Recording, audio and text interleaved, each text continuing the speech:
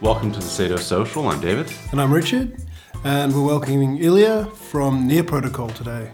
Hi, everybody. It's really great being here. Thanks, Yes, guys. you guys are a sharding blockchain with a focus on smart contracts.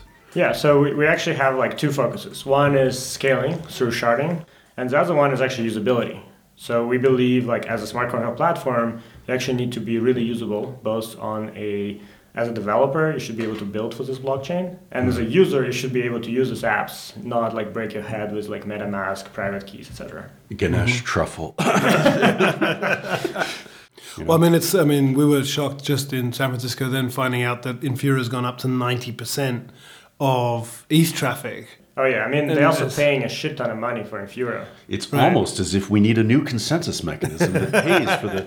But enough about us. What distinguishes what you guys are doing from other sharding approaches? Sure. So sharding in general is the idea that instead of having one blockchain that handles all the requests, you have a lot of blockchains that kind of in parallel run, handle different requests.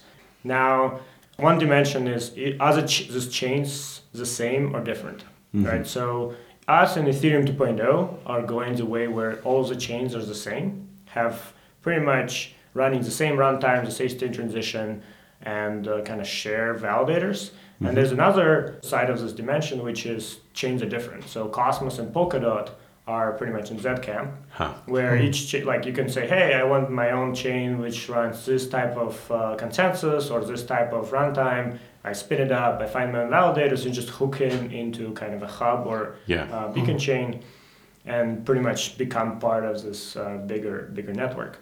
Now, problem I believe with Cosmos and Polkadot approach is that the usability part is getting hindered. Because now as a developer, instead of just writing some code, launching an app, getting it to the user, I need to think about running on my own blockchain. I need to get my own validators. I need to figure out cryptoeconomic incentives. Are you a proof of work side chain? Are you a proof of stake side chain? Yeah, like what is the tokens? How do you get distributed? So all those things that like if I'm just at a hackathon, imagine, and I'm trying to launch an app right now, that's not something I want to deal with. Yeah. So that's kind of one dimension. So Near, you guys are like Ethereum in the sense that the programming logic of the underlying blockchain that you're building enforces how the sharded chains need to operate, how they're secured. Pretty much, yeah. And like you share the security among them, right? So instead of having each chain have its own validators, you have like a shared pool and they've been rotated between chains, right? And you guys are also different than Cosmos and Polkadot in that the sharded chains are not intended to be abandoned. Yeah, is that true? Yeah. Cosmos and Polkadot, part of their selling point is, well, if your sidechain ever really gets too big, you can kind of migrate the tokens over to a new one. You can spin them up and spin them down if you want to. So pretty much, yeah. So we have the same runtime applies, accounts are shared across all the shards. And one thing we're actually doing differently from Ethereum is we want to have dynamic resharding. What is dynamic resharding? So the idea is right now, for example, in Ethereum spec, which is work in progress and changes constantly, they have a fixed number of shards. They have 1,024 shards, which is in the beginning will be a lot and makes no sense to have. And at some point, hopefully, we'll get to the world where it's not enough, right? So there's some motivation why this number, but in general, it's kind of out of nowhere. I think is it doesn't make much sense. What does make sense is say, hey, we'll start with one shard, and when this shard becomes too busy, we'll split it into two. And then when one of those becomes too busy, we can reshard and split it into 3, into 4, etc. And we grow the number of shards. Isn't it just simpler to hard fork the 1024 to 2048 when you need to, rather than undergo the overhead of working out how to program this dynamism into the structure? Sure. It's more complex to implement that. If you have fixed shards, people will try to optimize putting things on the same shard, right? Because the app I want to be near is on that shard. Let me put everything else on that shard. So if we have dynamic resharding, we kind of incentive, making sure that people don't do that because we will split them up. We will move pretty much smart contracts around one way or another. Yeah. What are the other differences between you guys and Ethereum if we're talking on this more technical level? Yeah. So we are using very different consensus on both shard chains and on beacon chain. And the reason is because we prefer safety over liveness, which means on a beacon chain, on the shard chain specifically, if people will go offline, we'll actually stall the chain. But we will not produce any forks. Which means if we don't have any forks on the shard chains, we can actually have cross-chain transactions, cross-shard transactions way faster, because we can route directly to the other shard the result of the computation of this shard as soon as it's done and you have two sets of signatures. And the way, like, if the shard chain stalls, it will unstall pretty much as soon as we do the rotation anyway. So there is kind of like a natural mechanism of like rotating out things and kind of uninstalling that. So it's a trade-off, which is, we're assuming that we'll have a good enough online presence, which, it will not be stalling all the time. Yeah. And we're pretty much giving developers a faster performance on cross-shard transactions. Okay. What Ethereum is picking is instead they have a very forkful consensus, which means you can have like a chain of maybe 20 blocks and it will fork. Very unlikely, but that can happen. So that's why they need to actually cross-link to a beacon chain to get a finality on any shard, which means before you can use this result on a different shard, you need to wait for this cross-link for finalization of the block, which means you need to wait for Casper FFG. So it may take, it's all... I'm trying to remember back, because one of the striking things in San Francisco was Vitalik presented, followed quickly by Vlad, and they presented... Vlad, then Vitalik. It was Vlad, then Vitalik. Yes, you're right. And they had different. That's why I'm confused as to whose vision is that? FFG is Vitalik's. So pretty much there is Vlad's design for consensus and for sharding. Yeah. So the sharding design of Vlad is not used anywhere currently. It is implemented by my co-founder at a hackathon in San Francisco. Together with Vlad, of course, where they won. Yeah. But the current design is all pretty much what Vitalik and Justin and Danny are working on. And a lot of it, like pretty much their beacon chain design is pretty much supposedly finalized, but the shard design is still in flux, specifically how cross-shard transactions are done and some other details on that. They are considered to implement CBC, the Vlad's Casper CBC, but at least I saw a message from Vitalik saying that, they will postpone it for later because they need to ship now. Yeah, okay. Do you have any other questions about the sharding approach? I'd actually be curious, Illia, what you think about Zilliqa as well. Sure. So my opinion about Zilliqa is based on me reading their white paper and reading a few of their blog posts. So it may be not final. It's also maybe that they changed what they're doing. Like that, I don't know. They were updating toward launch. I sort of stuck my head into their office on the day before launch day and looking for someone to chat to, and they were all way too busy. But I know they changed a lot just before launch, which is one of the reasons they were... Yeah, well, they're launching just we call it MineNet. Yeah. It's, you can mine it, but you can't do anything else. Yeah. Which I think has an interesting... I'm actually excited to see how it will play out because it's a very interesting model. But so their design, which is their sharding design, they call it network sharding. So network sharding is pretty much they split transaction processing into different shards, but each shard has the full state of the system. What this means is that when you want to do a cross-shard transactions, if it's not a monetary transaction, if it's actually like a smart contract, they stop all of the shard processing and they ship all of these transactions to a shard number 0, where they process them serially. So any cross-shard computation, which touches multiple accounts in different shards, is executed serially on the shard number 0 while everything else is stopped. Now, let's just consider smart contracts on Ethereum, right? How many different addresses they usually touch, right? Some of them sure only work with their current state, right? But there's a bunch of contracts that constantly touch multiple addresses. Like any kind of trading or whatever will touch like at least 2 addresses, and that will be in 2 different shards. So like any kind of trading and stuff like this will be executed in the serial part. Yeah. So you're thinking of Near as something that is optimized more for ICO trading and exchanges as opposed to a smart contract that's isolated. No. So we optimize for smart contracts, but because we're doing dynamic resharding, every single cross-contract call is a synchronous call. So we're designing you cannot actually have, even if it's on the same shard, it still will be asynchronously done. because we don't want you to rely that it will be on the same shard. Which means what we want to optimize for is the speed of this asynchronous calls. That's why we optimize for security. That's why we don't have forks. That's why unless malicious behavior. Yeah. And that's why we can reroute really quickly to another shard, process it there, and come back.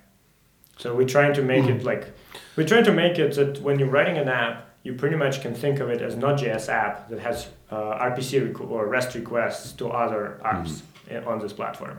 So essentially, anybody who's familiar with promises, that's how you might design it. Or that's how we're designing it, indeed. Okay. Yeah. Okay. We should talk about UI, but maybe before we do, where are you guys with tech implementation? Where's the project in general? And then let's talk about usability after that. Sure, yeah. So we have a DevNet. It's a node that you can run right now, and you can develop on it. You can ship applications. You can run. So pretty much all of the runtime built up with all of the tooling. And specifically, we have an IDE for writing the apps full on, not just backend, but also front end and unit tests. It's online, studio.nearprotocol.com. We have pretty much JavaScript and Python tooling, so we have SDKs that you can use. We have full state transition done pretty much with standard library for TypeScript smart contracts, exposed for WebAssembly. So all of this is running. There's actually hackathon happening right now where I think 15 teams are building on top of this in San Francisco. But I think it's finished by now, but it was always... Who knows what time it is in San Francisco?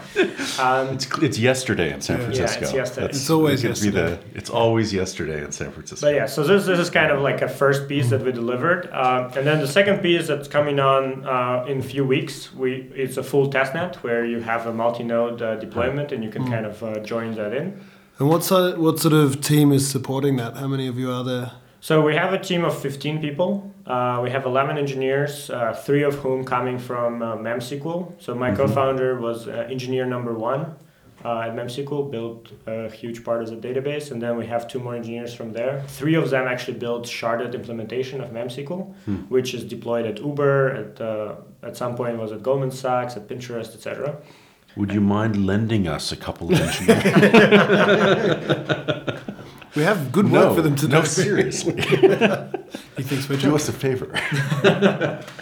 So I thought you were like in China. There's a lot of engineers. There are a lot of engineers in China. They're often very busy. So I mean, it sounds like things are coming along well. Yeah. So what's your hope for testnet? Is that something you want to run in house, or are you hoping people will join that with extra nodes, etc.? So I think beginning of March, our plan is to have in-house-ish. So ideally we want to have a few nodes run by us, few nodes run by maybe somebody in China, and maybe a few nodes run somewhere else in the world, just to get some testing on that. Yeah. I think we can trade him a full node for an engineer. Yeah. One thing we'll tell you about running nodes in China is you find out all about how sustainable your connections are. Yes. Exactly. Yeah. So that's why I'm super interested to run it distributed. But then pretty much by April we should have a version where anybody can join in. And I mean, all of our code is open source, so it's not like people cannot join in. Yeah. But we'll start promoting it way more at that point. Maybe you can actually run testnet right now if you just compile. I'd be happy to install one and let you know how it runs from here. Yeah. So just let us know when you're ready to go. Pull it up on something. See what we can do. Let's move on to the usability thing. Yeah. Usability thing. That thing. I mean, the first thing that jumped out was because you mentioned having an IDE in place. I presume what you've done is taken an IDE toolkit and implemented that into what you're doing. I've not written one from scratch. So we forked what's called a WebAssembly Studio. Right. And we pretty much patched it up and added more functionalities that we need. Okay. And so that's the way for developers to come in and start. Pretty much, yeah. We call it a fiddle, but it's good for examples. We actually we had internal hackathons in our team, and most of them were built in it because it's so easy to build in it. And it saves, you can share it with your friends, you can launch an app and share it. JS Fiddle-like. Yeah, it's a JS Fiddle-like, but you can actually build full-on applications. Right. Multi-file, have all kind of frameworks and stuff. Cool. Okay. And if developers came along to that, I know there's no sort of classic man in the street, as the example used to be. But what's a web developer going to have to learn? Someone who's familiar with WebAssembly, Node, perhaps, who could put together a Node application pretty quickly. What are they going to have to learn to start working on something like Neat? So very little. Pretty much what our smart contract platform, like API, looks like is very similar to Node app, or you just export a function, which now you can call from your front end. And then inside the function, you just use key value storage to store in the blockchain. And you write your TypeScript code. Mm-hmm. So it's very similar how you would write some API calls in Node.js. Right, so you essentially just have whatever key value stuff you want to put in. Yeah, it's a key value store. You just put whatever. We have some, serialization, like APIs, etc., stuff like this. But yeah. So even though it's a generic smart contract system in the sense that you guys can support anything, are there any specific areas that you guys are focused on? Like one interesting thing about China, I think, there used to be a lot of people doing kind of open projects and a lot of open funding for smart contract development. A lot of that seems to have dried up with the crypto winter and as people's funds have fallen. Do you guys have a strategy for adoption or an area where you think, you really want people who are doing development on this problem, Near is going to be the best thing for them? What's your pitch to developers? So right now, we're actually in the middle of figuring out what's the best pitch. Like we have a few different pitches that we've been testing out. Mm-hmm. One is, to Ethereum folks or like people who are already in blockchain, is that it's way more usable. You can, build smart contract in like 15 minutes and launch it and share it with your friends, and they can actually use it even if they don't know about blockchain. Yeah.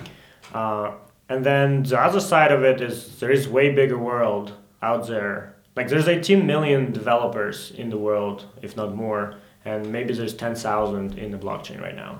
That's a pretty big striking difference. So what we're trying to do right now, and the hackathon we had was non-blockchain developers, is actually messaging around that this is new open web, right? So instead of building this kind of applications that may be on top of open source, but really are kind of locking in all the data and all of the functionality inside, and pretty much has a platform risk, has all kinds of possible risks. What you have now is this new world where you have applications that you can kind of reuse, you can combine, you can have this composability. So how do you handle that messaging with people? What are you actually saying to the developers that are coming into blockchain? We found, Richard and I, when we were in San Francisco, that it's difficult enough talking to people in the crypto space because people have blinders on about all sorts of things. And, you're talking about a hackathon for people who are web devs or, a JavaScript programmer who has no idea. Like, how are you actually dealing with this? What are you telling people? So one very resonating piece is actually business model for open source. So this is a way to monetize open source. And we did some changes on economical model to actually accustom for that, where as a developer, if you launch an app and you get usage for this app, like a smart contract app, you actually get some portion of the inflation of the system rewarded to you. So now your incentives are actually aligned to grow the usage of the network by bringing more users to your app. So you're talking about token-based business models. Well, this is not token-based. You are receiving Near tokens because that's what inflation is. But like in reality, you just build an app, you bring the users, and you receive Near token as a reward. You don't need to launch your own token or anything. Like we're removing the need to have those utility tokens which have no value. Instead, you're actually getting rewarded in the system token. Is this part of the consensus mechanism for Near, or is this... This is part of the economical model around kind of how we're modeling the inflation, how we're rewarding different participants in this network. Okay. That sounds really interesting, obviously, for developers, that there's some reward. My next question is, how are you measuring that? Like, what's the... How are we measuring... Yeah, so their contribution to this expansion, is it on transaction volume or... Well, right now we're measuring based on how much, gas, like how much resources the users pretty much used of this, like via this application. Yeah. There's some interesting effects around that, which may not be beneficial in the long term, but it's a good start, and we can kind of evolve from there. No, this is sort of our wheelhouse. We're very interested in incentivizing and how you consider that, because the first thing I look for is ways that might be gamed. So You just have to make sure that you don't pay people more than they're spending in gas. Exactly. Yeah. Yeah. So Right. it's a proportional, but not the full thing, right? Yeah. It's a smaller portion. So you will be losing more if you try to game it directly. Yeah. There's a vast And if you possibility game it, of if you game it as a developer, you could do that by taking away from users, but presumably that's a worse app than your competitors, which doesn't do that. If you add a for loop, for example, for a million steps just for nothing, just to get paid more, presumably somebody can just fork that, remove that for loop, and provide a better user experience. When you say economic model, I'm taking it this isn't the consensus mechanism. This is just a short-term thing that you guys are using to boost. No, I mean, so consensus is just how nodes agree on decision. But on some also decisions, you're right? also agreeing on who gets the tokens. So Sure. I mean, it's part of it is a protocol. What is the decision is. Right? what I mean is long term. Let's say all of the tokens are in circulation. We have of the fees- 100% in circulation right away. Okay, so For proof of stake, you cannot have this ramp up periods because. okay, so like right now, a certain portion of the transaction fees per block, so to speak, are going to go to application developers. Pretty much, yeah. How do you guys handle that? I mean, are there trade-offs you guys are thinking of in terms of what percentage should be going to developers, what percentage should be going to stakers? Yeah. So there's definitely a trade-off there. We're working off on an economical model, which what I mean this is actually like a code that simulates environment where we're presuming everybody is somewhat rational, and like if you know their rational behavior. Everybody kind of has that issue that you have to presume a certain amount of rationality. I mean, It makes sense. rationality, It makes sense at scale when you have a monetary token. Yeah, exactly. I mean, you can add like some black skulls type of thing on top of it if you want. Well, yeah, but I mean, any system that has to account for complete irrationality at any time is. We're not going to criticize you on the bounded rationality approach. Yeah. We're with you here. But so like assuming rationality of parties, and the thing is, you just aggregate across, right? Instead of like having individual agents, you just say, hey, you have one agent that has this portion of stake, portion of stake. And I'm really more asking like how is it decided and where have you guys come down on this? Because the trade-off, it sounds like the trade-off is between funding the underlying security of the system versus, and incentivizing development on top. Yeah. And you guys are taking the perspective, and I think it makes sense that you do need to have some both, funds to promote development. Yeah. It's just how exactly are you making that trade-off? Is it 50-50 or? I mean, it's probably not going to 50-50, but I mean, this is a parameter. We're still figuring out what's the best. I mean, part of it probably will be like a governance parameter as well, right? And like figuring out how to properly manage it or change it over time. Exactly. Yeah. So it may change over time, and that's probably like as the system matures, right? Yeah. Well, and or like if the price of the token changes as well, right? This is all like presumably also the value of contribution of your early developers who are bringing it's initial way bigger, people onto the chain is higher than over people- time, when like average, Well, plus 10% when it's already billion users is probably not as beneficial as first. the first 500. Yeah. We're also aware of that one. Yeah. Yeah. Cool. So in terms of you're saying that one of the other things I caught from what you were saying is that a blockchain developer as such working on Near could develop the smart contract, etc., deploy it, and then they could hand that on to other developers. They're just going to see that as an API? How's that going to work for Near? Yeah, so for other developers, it's pretty much an API. We have it. Pretty much one thing we removed is API. If you know, it's like pretty much a way to use other contracts in Ethereum ecosystem. It's like interface. And we removed that by making it, again, more like REST API. So you just need to know functions and kind of arguments, and you can just start calling those things.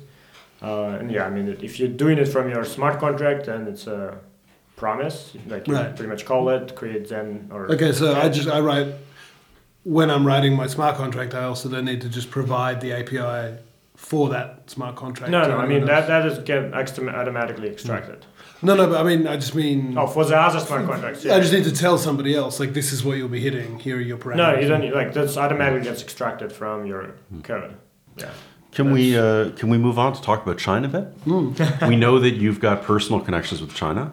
And we know that you guys are based in San Francisco. Yes. Can you tell us what you're doing here? What are you doing here? What am I doing Coming here? to tomorrow. What visa does he have? Why is he here? How did you get your visa in Xi Jinping's China? Yeah, let's discuss that. It was a long line in San Francisco. You would be surprised, but people at 7 a.m. already lined up in consulate. You just said, I'm in blockchain, and they're like, come in. Come in. That's what we like. Yeah, I mean, like my main point, and this kind of spans across everything. Like if I'm not there, I don't really cannot make any informed decisions. Mm-hmm. So to kind of be able to reason about our kind of global strategy, and China is definitely a huge part of this, maybe bigger than pretty much a lot of other places. We need to figure out how what this part of the world lives in, right? So this is like my biggest part is learning, like getting in what people are doing here, what they're interested in, what is the motivation, and long term, are you looking at Asia in terms of funding or user adoption, or is it really just an exploratory visit to? Main perspective always is developers, because if there's developers, and I'm from what I know about China is developers here are able to get users, right? Users here, end users here are way more interested in trying new things. So if developers actually given the right tools can build up new applications that are actually, being able to capture a large number of users, right? Then the whole network benefits. Yep. So that's what I'm really interested in, is like meeting with developers, getting to know what is the problems they have, what type of things they want to fix, both blockchain and non-blockchain, right? Like, what is a non-blockchain developer? What is their problem? Like from perspective of like building a new application or evolving. That's a really interesting space. I'd love to get a sense of what you're hearing, because obviously there are some structural issues with China. Yeah, it's interesting. The independent developer is much more an American thing. Yeah, that's what I've learned. And then yet at the same time, you get teams like Binance that move so much more quickly than anyone in the States. Yeah. It's kind of like the bigger institutions in China are way more flexible than in the States, but individually, the developers are much more conservative and reluctant to do things. Devin, does that pan out with what you're seeing on the ground in the hackathons and? For China, I've been here for 3 days, but yeah, pretty much. So what have we learned? It seems like there's way smaller space of kind of individual developers and especially like aspiring entrepreneur type of thing. Even though there is people who are that, but all of them are in big companies. People still aren't used to being paid. It's still hard to get paid by foreigners. It's super hard to do credit card processing. Bitcoin really had this room for growth, and then the block size debate capped it. No, it's an interesting space as well. I think there is also a sense that wildflowers get cut down. So you want to have the protective umbrella of a Tencent or things. If you've got great ideas as a big developer, you want to go to a place where they've got a chance to survive. It's kind of like in the States, you run into people and they go to Google so they've got the credibility to raise funding and do their own thing. Whereas here, who could that be? Is that you, Illia? Yeah. Okay. Well, you got people like Illia. In China, no one's. We did. We had a lovely lunch. Thanks, Google. Here, people don't want to leave the protective umbrella because kind of as soon as you do, you're sort of throwing it away. Well, I think there are other structural little things, like you can't run a web server without a corporate account, right? Yeah. So you have to have formed a company. Yeah. Whereas in the US, you can be turning over money before you have to make any kind of commitment to anything. So right, and everyone will build instead of buy, which means you've got less opportunity to do things on the outside anyway. Yeah, that's right. If the model is more, it's sort of the. Even in blockchain, the blockchain titans, they look around for ideas to copy. There's not a lot of, also a take no prisoners approach. They don't want their own staff going away, starting something up and then having to buy it back. So they just per force don't do that. What you see is, if anyone does that, it gets copied in-house, so you know pretty clearly that that's not going to be profitable. But don't you think they like inside they also invest in like kind of intern entrepreneur kind of thing where people build things inside and kind of try to innovate from inside? I mean, WeChat started that way. Yeah. WeChat was a Korean company, actually. Was it? I thought It was a Korean company that did the first version. At least, hopefully that's not wrong. Because that's what I'm saying. Yeah. You'll get a lot of angry emails later. Well, no. Sorry, WeChat. No. I actually do believe. Well, I'll have to check this. Check this so we're not pushing out lies. But I believe WeChat was a Korean company to start. I mean, Tencent actually may be the exception to the rule. And I mean, anyone looking for funding in Asia, I don't know how trustworthy they are.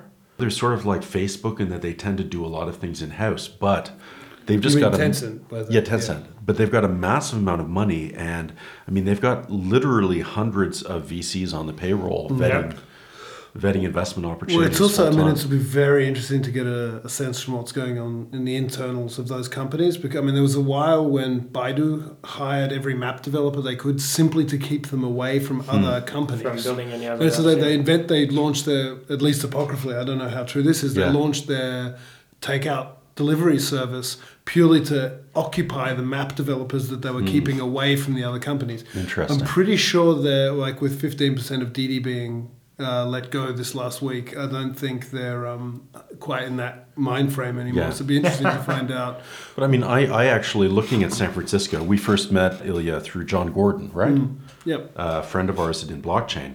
And one of the really interesting things for me watching San Francisco in comparison to Asia is how insular and unfocused on competition the big guys are. Like, you know, people were talking about Facebook doing a stable coin. The people we met or the people that would talk to us about what Google were doing were saying, well, they're not really worried about it because, you know, their data needs are far too big for a blockchain to process. And I mean, I look at a company like Tencent and I think Tencent buys some meaningful IP in the blockchain space. It can trip up American industry for the next 10, 15 years. I mean, the thing about blockchain, at least this is my opinion, is that it will be really hard to innovate on blockchain from a big company. And, you know, like what Facebook is doing is very interesting to see, but like right now, at least where the market, the actual users of blockchain, right, they will not use Facebook blockchain. Like that's the current market. There's probably a like technology that kind of powers new generation of things that may be more acceptable to what Facebook is doing, but it's unclear that that's what's happening. My big question there is, why blockchain then? So you say, okay, well, so Facebook why not just users, so the money? Why just build a money? Well, I've got a deeper question, which maybe one of the big differences we see is nobody in the United States in the blockchain space seems to be worried about patent and IP. How does this fall out in sharding? I mean, are you guys at all concerned about? No.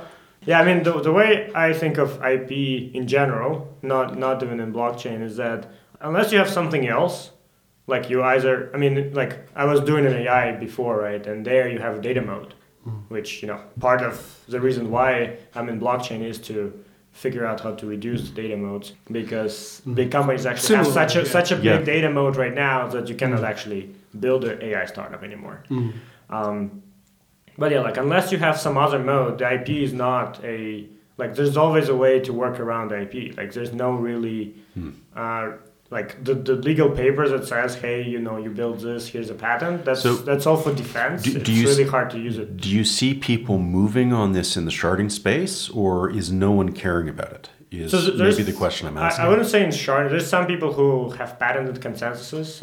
As far as I know, Hashgraph consensus is patented, and that created such a negative backlash on them. We actually were looking at Hashgraph as like a consensus, and I mean we validated and decided against it.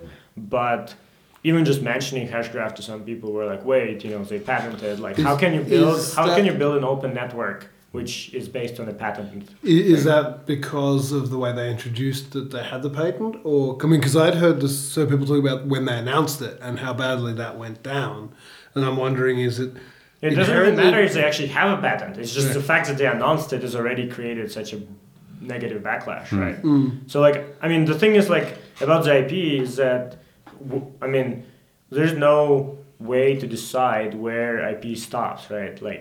Is any DAG-based consensus now is patented by Hashgraph, or just specifically this rules? Because I can change a little bit the rules, and this is a different consensus, but it's still based on DAG. But then Avalanche is based on DAG. Is Hashgraph covering the Avalanche consensus on their patent? It's just a problematic space, and people will to actually decide on that, they need to go to court. It'll be people who have no idea about tech will be deciding this, which is a bad outcome for everybody. I think it will be very interesting because I think people do pay more attention to it in Asia, but in the same way, people in Asia don't feel threatened by it. Certainly in China, people aren't worried about US IP. But I thought people in China don't care about IP generally. They care about their IP, but I can't see China stepping in to enforce US IP. People will need the China patents. It's a weird space. I think I'd be more concerned. If I was in Silicon Valley, I'd be a lot more concerned about a Tencent Alibaba IP play into the States than anything else. The thing is, if you actually launch an open network, the whole point of this network is to be unstoppable. There's no IP there's no single party to pretty much charge for IP violation. That's kind of that's the idea, right?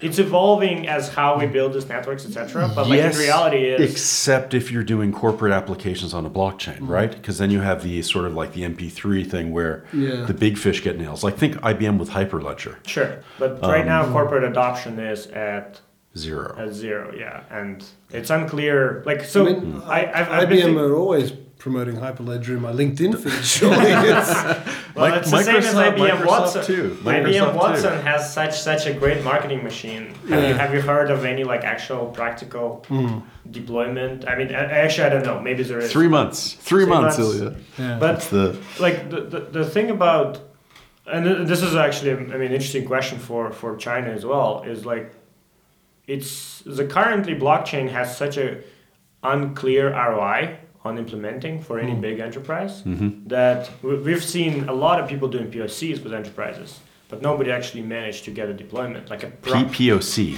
proof of concept. Oh, okay. Yeah, so a lot of people blockchain is super interesting. We talked, our BD machine, Sasha, he reached out to a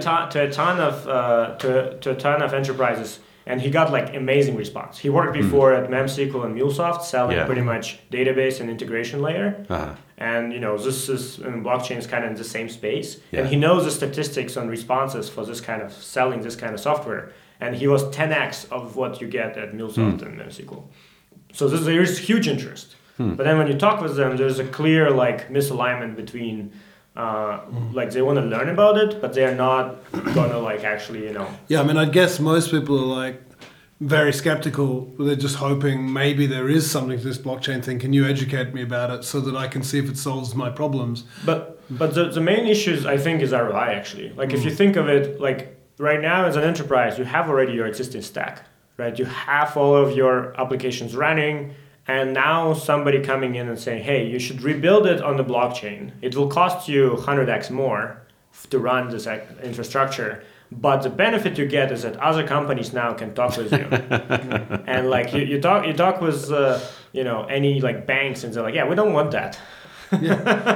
You pay more to be competed with. Well, and also most people would want something they'd probably be most excited about a company coming in and saying, well, for X amount, we can actually build a gateway that you have the keys to that companies can talk to because they actually want to gatekeep it anyway. So. This is interesting. This is part of the you don't need a blockchain approach mostly because it makes you weaker.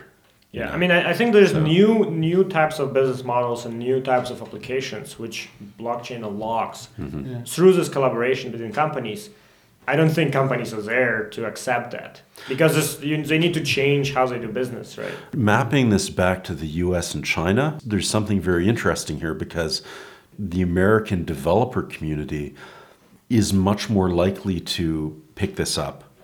And Chinese institutions are much more likely to pick this up, but not the other way around. Because Chinese institutions will tend to be the underdogs in global markets. And American developers are tending to be the ones that will actually try to undercut the more established Western institutions Also, as well. I mean, the Chinese, you've got the kind of four, it varies who's counted exactly. But you look at them and they're much more broadly spread than like Google, for instance. Yeah. It has its moonshot projects and it has sort of different divisions like Android and cars, etc. But it's actually surprisingly monolithic compared to something like the sprawling, mass that Alibaba covers. I mean, they do all sorts of things because they're just so enormous. And again, there's less of a, Silicon Valley has thousands of this second tier companies you don't have here. Yeah. Who are kind of snapping around on other business models. And then something like a Google, like we're saying, it has this data moat and it protects itself by being things like big. Continues to try to innovate, but it tries to be very big as its main defensive mechanism. And I can totally see here that the internal competition in something like Tencent or Baidu would be much more. With this said, why don't we bring the podcast to a close? Illia, is there anything you'd like to share about Near Protocol that you haven't shared yet? I mean, people can always visit your website, which is... visit our website, check out Studio, and join our Discord at near.chat. Near.chat. Perfect. Excellent. Thank you. Yeah, thanks for it's been a really interesting chat. Thanks a lot. No, it's great content. Okay, take care.